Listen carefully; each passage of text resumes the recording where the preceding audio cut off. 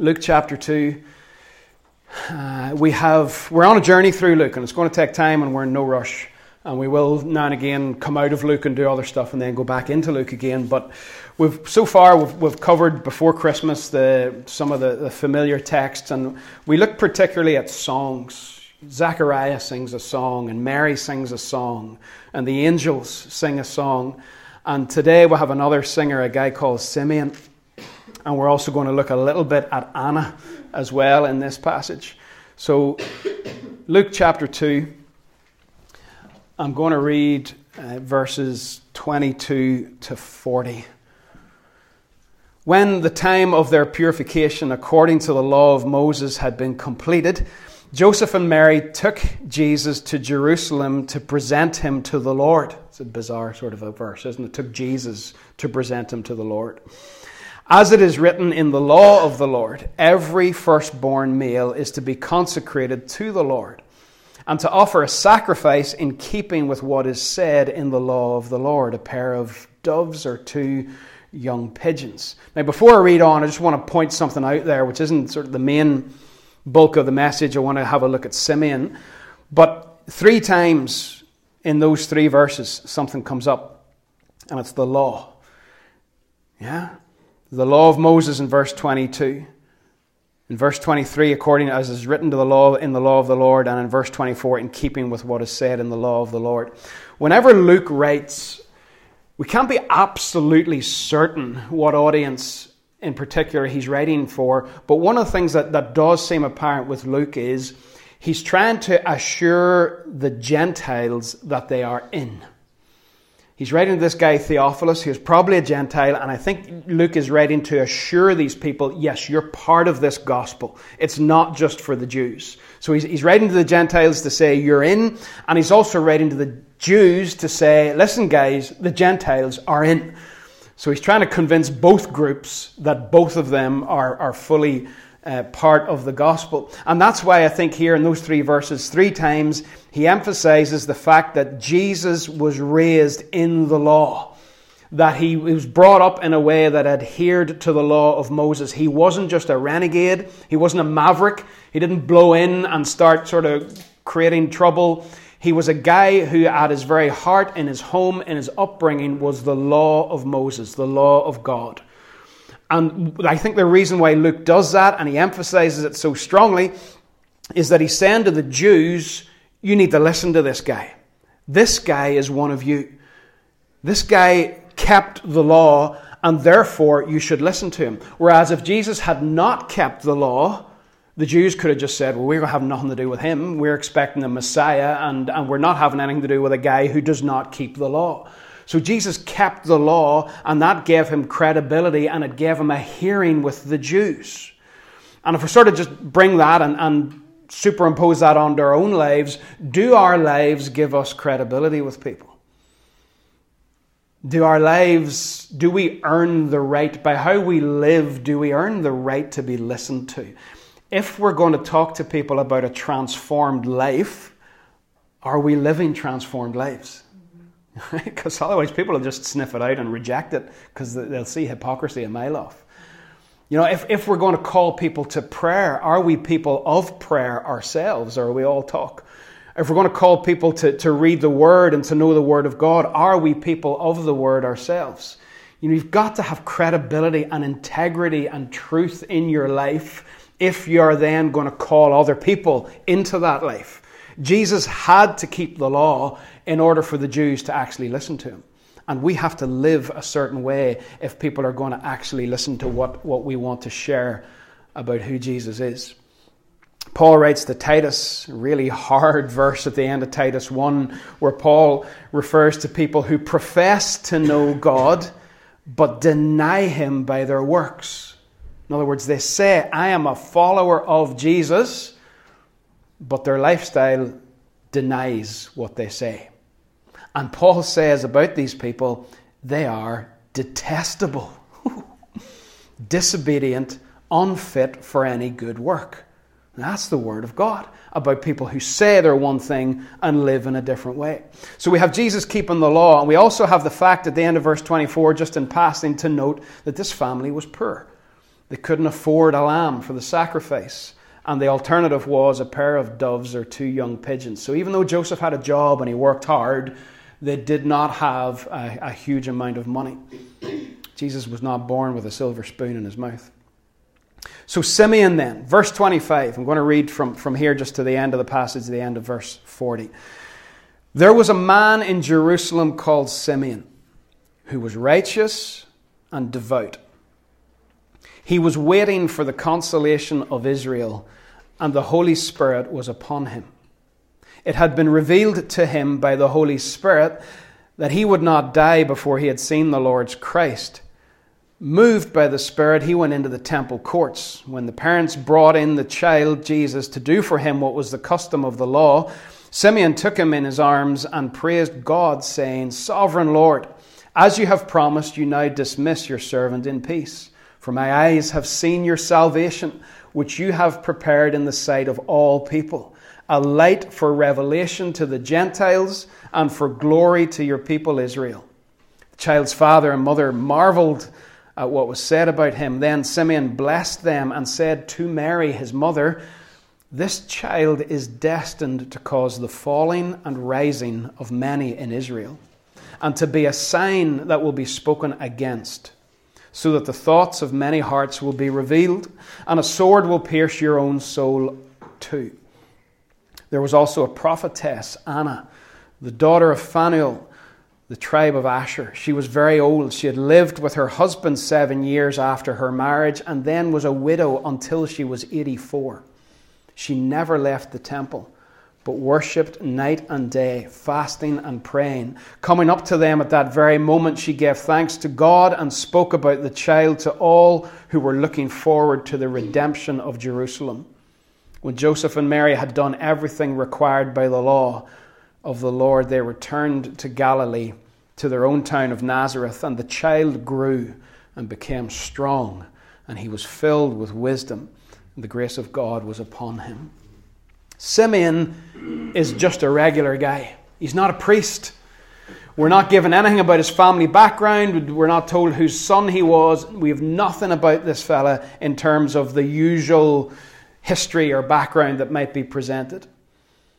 And this didn't happen among the religious people again. This happened to a guy who was insignificant, who was probably largely overlooked by the rest of the society around him. He was probably quite old, although we don't know that for sure. It does not say that in the text. But it does say 4 things about him that I wanted to point out about Simeon. The first thing that we read about Simeon is that he was righteous. Now that's pretty simple. That meant he did what was right. It doesn't mean legalism. It just means he was right in how he lived, in how he treated people, in how he honored God. He was a righteous man. So he was righteous. I'm not going to go through them in exactly the order that they're in the text. Another thing we know about Simeon is that he was Spirit-filled. Now, you may have noticed when I read verses 25 to 27, there's another thing emphasized. The previous verses emphasize Jesus keeping the law, and Luke states that 3 times. But here, look at verse 25. The end of the verse, the Holy Spirit was upon him. Start of verse 26, it had been revealed to him by the Holy Spirit. And in verse 27, moved by the Spirit. 3 times. Luke is absolutely emphatic about this. And he's probably more emphatic about it than the other gospel writers in terms of his emphasis on the Holy Spirit. 3 times he states that the Holy Spirit was active in Simeon's life in a way that was rare in the Old Testament. Occasional, but rare. He was a man of the Spirit. The Spirit was on him and revealed things to him and moved him to do stuff. Can that be said about us? Can that be said about us? When was the last time the Holy Spirit revealed something to you? I don't mean some brand new doctrine or some going off down some random stray path. I mean just a revelation of the Holy Spirit about Jesus. Maybe while you're reading the Word, maybe while you're praying, maybe while you're ministering to somebody, and the Holy Spirit reveals something to you. This is what happened to Simeon. And also in verse 27, the Spirit moved him to do something. When was the last time the Spirit moved you to do something? Has he ever moved you to do something? Maybe he did, but you didn't move. And you need to move for him to actually move again and tell you to do something else. Is it, as you review and just think of your own life and where you are at the minute, is there something that you're doing that you can say, I'm doing that because the Spirit moved me to do it, compelled me to do it, gave me a vision and a burden and a desire to do it? Are we people of the Spirit as Simeon was? So he was a Spirit-filled man. He was also a patient man. It says in verse 25, he was waiting for the consolation of Israel. He was waiting. I hate waiting. Do you ever get asked that question? You're on the phone or you're doing something and someone says to you really politely, are you okay to wait? And you're just like, no, I'm not. I don't want to wait. NHS, would people ever say that in the NHS? Are you okay to wait? No, I'm not. And if you're on the phone, this awful music comes on, just over and over again, distorted, tinny music plays. I hate waiting. Lines, queues, traffic jams, tills, phone calls on hold. We just hate waiting. But Simeon was a patient man. He was a patient man. What are you waiting for? Now, you can take that question two ways. The wrong way to take it is, sometimes when somebody's sitting about and they're not doing anything and you say to them, what are you waiting for? That's not what the question means. The question's asking, what are you waiting for? What are you patiently trusting God for? Simeon had been given a promise that he would see the consolation of Israel. We'll get to that phrase in a minute. And Simeon, when he sees it, in verse 29, he basically says, I've seen what God told me I would see, now I can die. That's it. He's like, once he sees Jesus, he's like, that's it. Everything I've waited for, everything I've ever wanted, the word of God to me has been fulfilled, I can die. There's no need for me to continue any further. What is it that you are waiting for? Have you given up? See, waiting... This sort of patience, when I say that Simeon is a patient man, I don't mean he's patient with other people. That's a fruit of the Spirit, which is called long-suffering, which just means getting along with people in the body of Christ that you maybe wouldn't normally get along with, but because of the work of the Holy Spirit, you do. That's not what we're talking about here. We're talking about that patient, long-term trusting in God. Do you want to just open that sweet and eat it? I was just thinking that too.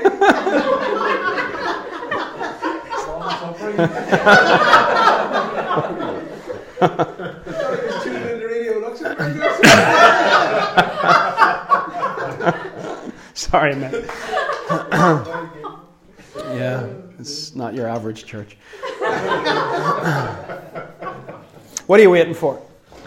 What is it that once God has done it, you can say, that's it. Everything I've yearned for, everything I've longed for. I think patient waiting is very much underestimated in the life of a Christian. I think it's a sign of real, mature faith when we can wait. We can say, I don't have it yet. I long for it, and I will wait patiently for it. I think David in one of the Psalms says, I waited patiently for the Lord. Abram waited impatiently. Abram had a child called Ishmael. Ishmael has been a curse to the earth. He didn't wait. He tried to speed things up. What are you waiting for? And not only what are you waiting for, how are you waiting? Are you waiting in constant frustration, anger? Or are you waiting patiently with deep trust in God? One of the things that I always think about when I think about Simeon, I read a chapter in a book about Simeon years ago, and and this phrase is not used in the chapter, but it's what came to me about the Holy Spirit being for the long haul, the whole journey. The Holy Spirit is not just a sort of a flash in the pan.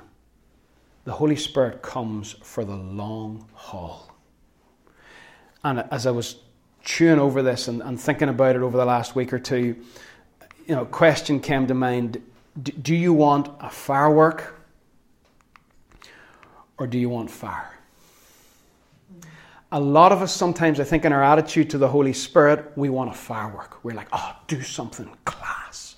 Do something big and bright and loud and draw lots of attention to it and have lots of people going, ooh, isn't that amazing? That's sort of what we want in terms of the Holy Spirit sometimes. We just yearn for some great boom, flash in the sky that everybody will look at and say, yes. But you know what? A firework's gone in a fraction of a second. It is useless beyond that fraction of a second of entertainment and beauty. But a fire burns and burns and burns and burns and provides heat and provides light and consumes rubbish and refines gold. Do you want the Holy Spirit to be a firework, or do you want him to be a fire for the long haul, burning the whole way through life's journey? Because in Simeon we see a man who has walked with God and who is filled with the Spirit for the long haul of a patient, righteous, devoted life of waiting and trusting God. Is that your view of the Holy Spirit, or is it all? And you know what? I love the odd firework. I've got to admit, I love the odd firework. But you can't build your life on fireworks, right? Fire, constant fire. The Holy Spirit has come from the long haul. He's come to get you home. Sometimes when I read about the Holy Spirit being like a dove, I don't know whether this is theologically correct or not, but I think dove and then I think pigeon, my favourite bird, and I know that a pigeon has a homing instinct. Take a pigeon 1,000 miles away, maybe that's straight. No, I think you can do that, and release it, and it goes home. And it's a very simple little idea that I sometimes have about the Holy Spirit, that God put his homing pigeon inside us to get us home. When Jesus sent the Spirit, he says, right, there, go into those people, go into that man, go into that woman, and get them home. The long haul, the journey. So he was righteous, he was Spirit-filled, he was patient, and it also says he was devoted. It says in verse 25, he was devout. He was a devoted man. His righteousness was really towards other people. He did right for other people. His devotion was towards God. I think we need more devotion among the people of God. This is not to set to one side our brain and our thinking, but I just think we need more heart among the people of God, more love for the King, more devotion. He was a devoted man, and he was a man of the Word. His devotion was to the Word of God. I want you to note in verse 25, he was waiting for the consolation of Israel. Now, with that one word, consolation, Luke is doing something. He's pointing you back to Isaiah. Isaiah 40 begins with the words, comfort my people. And starts a new section in Isaiah that runs from chapter 40 to chapter 55 that contains what's called 4 servant songs. Interesting that Luke's gospel starts off with 4 songs as well. And Simeon is waiting, his whole life, the thing that he's waiting for is Jesus. He's waiting for the Messiah. His life is so consumed around seeing the Messiah that as far as he's concerned, once he's seen him, he can die. That's okay. He's seen all that he needs to see. And I want to just look at his song for a minute or two, and I want you to show how devoted this man was to Scripture. So the song is this: Lord, now you're letting your servant depart in peace according to your word. For my eyes have seen your salvation, that you have prepared in the presence of all peoples a light for revelation to the Gentiles and for glory to your people Israel. Now you picture the scene. Joseph and Mary bring their little baby boy to the temple. In the temple, there's a slightly eccentric, spirit-filled old man bouncing around. Yes? And he is there and he's praying as he does on a regular basis. And when he sees them come in with the baby, he runs over and grabs the baby. The alarm bells start ringing a little bit. And he starts whirling and jumping around with the baby in his arms. And he sings this song. He's overjoyed. The Spirit in him lets him know that this is it. This infant, this child is what he's been waiting for. And if you look at the song carefully, you'll see that it is absolutely saturated with Scripture. And the Scripture is all from that section of Isaiah, 40 to 55. So Simeon sings, "My eyes have seen your salvation that you have prepared in the presence of all peoples." Isaiah says, "The Lord will bear his holy arm in the sight of all the nations," all the peoples, "and all the ends of the earth will see the salvation of our God." Simeon sings about a light for revelation to the Gentiles. And then Isaiah writes, "I, the Lord, have called you in righteousness. I'll take hold of your hand. I will keep you and will make you a covenant for the people and a light for the Gentiles." Simeon sings about the glory of your people Israel, and Isaiah writes of, "I will put my salvation in Zion for Israel, my glory." The point is, Simeon bleeds Scripture. Cut Simeon and he bleeds the Word of God. He's a man who's filled with the Spirit, and he's a man who is filled with the Word of God. And if you cut him, out comes Scripture. He is saturated with the Word of God. And because he is saturated with the Word of God, whenever Mary and Joseph show up, he's able to prophesy. He's able to minister. He's able to get a revelation from the Holy Spirit. And here's some real simple biblical advice for you. If you want to be a person of the Spirit, you better be a person of the Word. And if you want to be a person of the Word, you need to be a person of the Spirit. The two go together. In Northern Ireland, we have this thing sometimes, and it bugs me, that our Trinity in Northern Ireland can sometimes be Father, Son, and Holy Book. In other words, if you don't share my theology and my understanding, we're not together in this thing. But that is not the Trinity. It's not Father, Son, and Holy Book. It's Father, Son, and Holy Spirit. Father, Son, and Holy Spirit. And this man of the Spirit who has saturated himself in the Word of God is then able to speak forth prophetically as the Spirit tells him to. And that's just real simple advice. You want to be a person who engages in prophetic ministry? You want to be a person who God uses to build up and encourage the church? Get this book all through you. Saturate yourself in it. Soak yourself in it. Did you start 2020 with a plan? Did you start it with a reading plan? Did you start it with something that's going to take you through this book and get it into you? Because only by filling yourself up with this will you then be able to overflow with it by the power of the Spirit to encourage others. If the Holy Spirit spoke in Spanish, you'd learn Spanish. And if he spoke in Latin, you'd learn Latin. He speaks the very words and the revelation of God, so we should therefore learn the words and the revelation of God. That does not mean that every time somebody prophesies that prophecy must be a direct quote from Scripture. But if it's actually going to be something from God that will build people up, it'll come from a heart and a life that is saturated with the truth of this book. That's just simple. Don't sit and say, I'd love to have a prophetic ministry if you have no time to soak in this book. It'll never happen. Or it'll never happen with any effectiveness. The tone then changes after Simeon's song. Mary, in verse 33, Mary and Joseph marvel at what's being said. And then Simeon turns to Mary. And the tone changes. He's taken the child off them and he's sort of spun around and jumped about and sang publicly the verses 29 to 32. And now he remembers other things in Isaiah. Because in Isaiah 40 to 55, you've also got Isaiah 50, which talks about those who will pull out his beard. It talks about those who will put the stripes in his back.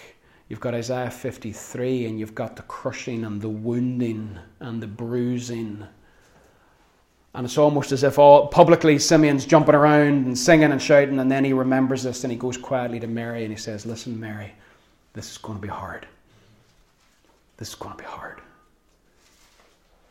He says, this child, there's going to be a falling and rising. There's no in between. You either fall or you rise. And that word rising, everywhere else in the New Testament that it's used in the context of resurrection. There's no in between. Christmas morning I talked about the fact that there's no in between. We looked at Herod, we looked at the religious people, and we looked at the wise men and said this is not a spectrum with middle ground.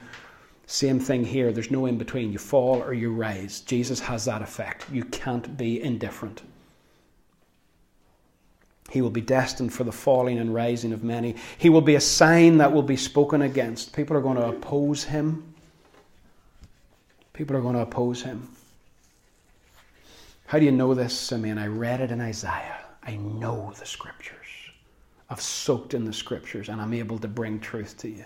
In fact, Simeon, I think, and I'm saying this with a slight caution, but I think he's the only person in the Gospels who understands by revelation that Jesus is going to suffer.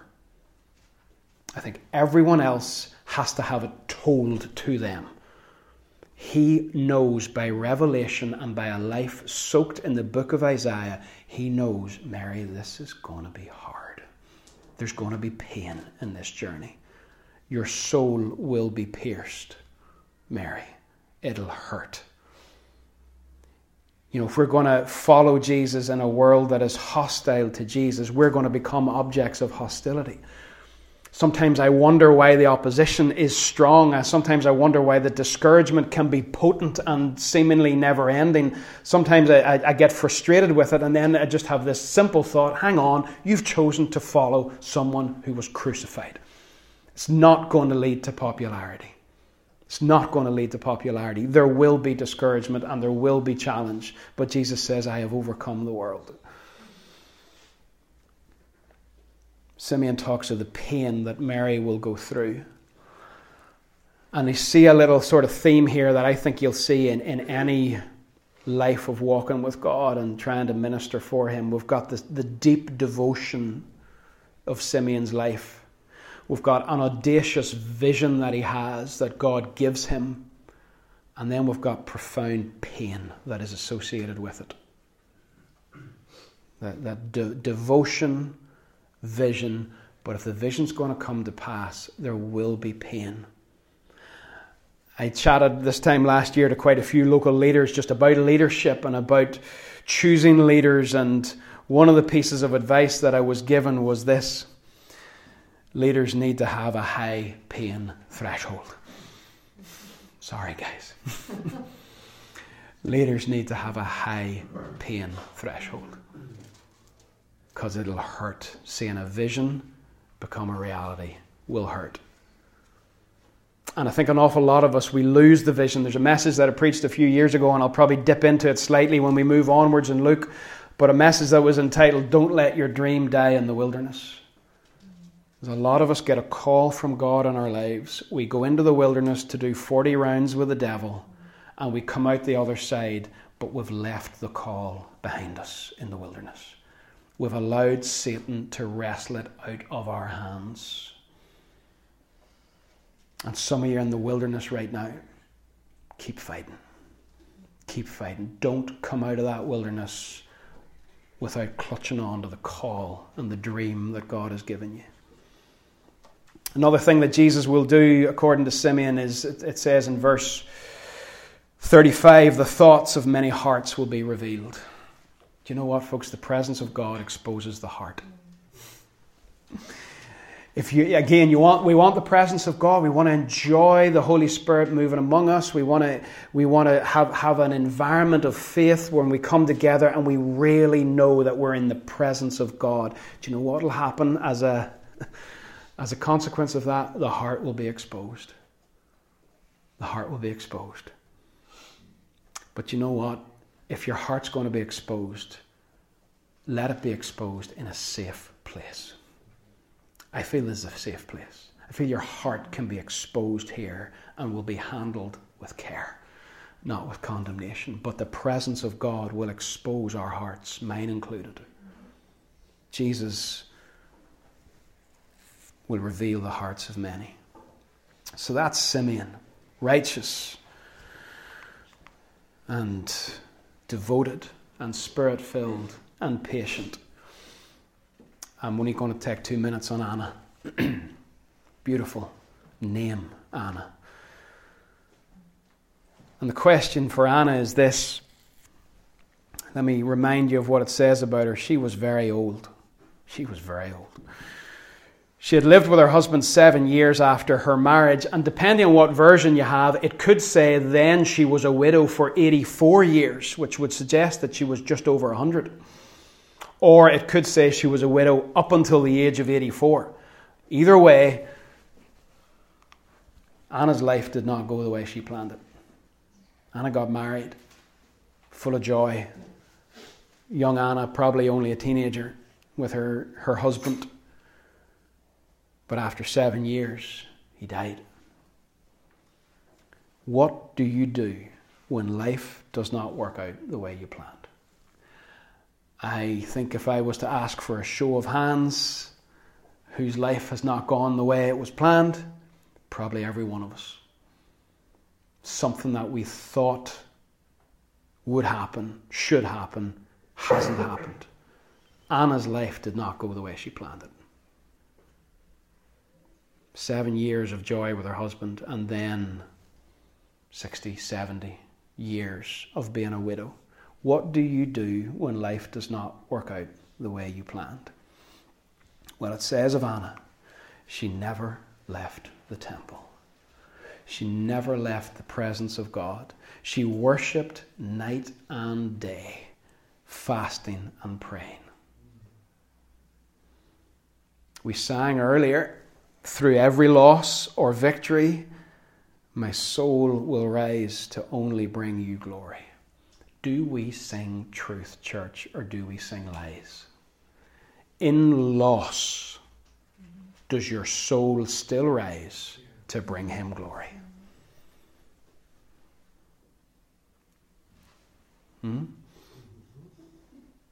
Or do we only let our souls rise to bring him glory when we're in victory? Through every loss or victory, my soul will rise to only bring you glory. Anna was devoted. Will she allow her disappointment as she stands at the tomb of a young husband? What's she going to do? What's she going to do? Is her disappointment going to fester into bitterness, anger against God, and turning her back on him? She made a decision, and she engaged in a life of worship, fasting, and prayer. And by the time you get to the end, or to where we are at Luke chapter 2, you've already met a broad group of people. You've met the old priest Zachariah and his barren wife, who are now blessed with a child at last. You've met the young woman Mary and her fiancé, who are having a child sooner than they thought. You've met the shepherds trying to make a living on the hillsides around Bethlehem. You've met the angels. You've met the old spirit-filled man, Simeon, devoted to the scriptures, waiting patiently for the Saviour. You've met the old widow, devoted to worshipping God and praying for the redemption of God's people. And what Luke is doing is he's just presenting this wide spread of people and saying, no matter who you are, this story is for you. This Jesus in the feeding trough in Bethlehem is for you.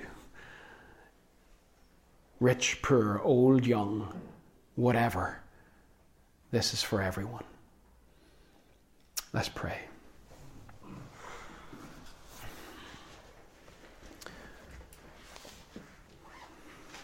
Father, I just ask for all the Annas, female Annas and male Annas. I ask for those who are sitting here, many, maybe nearly all, who thought life would be a certain way and it is not the way they planned. And their plans, Father, were not selfish. They were not self-centered. They were not greedy. Lord, I pray, Father, that the disappointments, the frustrations will be turned into worship and prayer and devotion.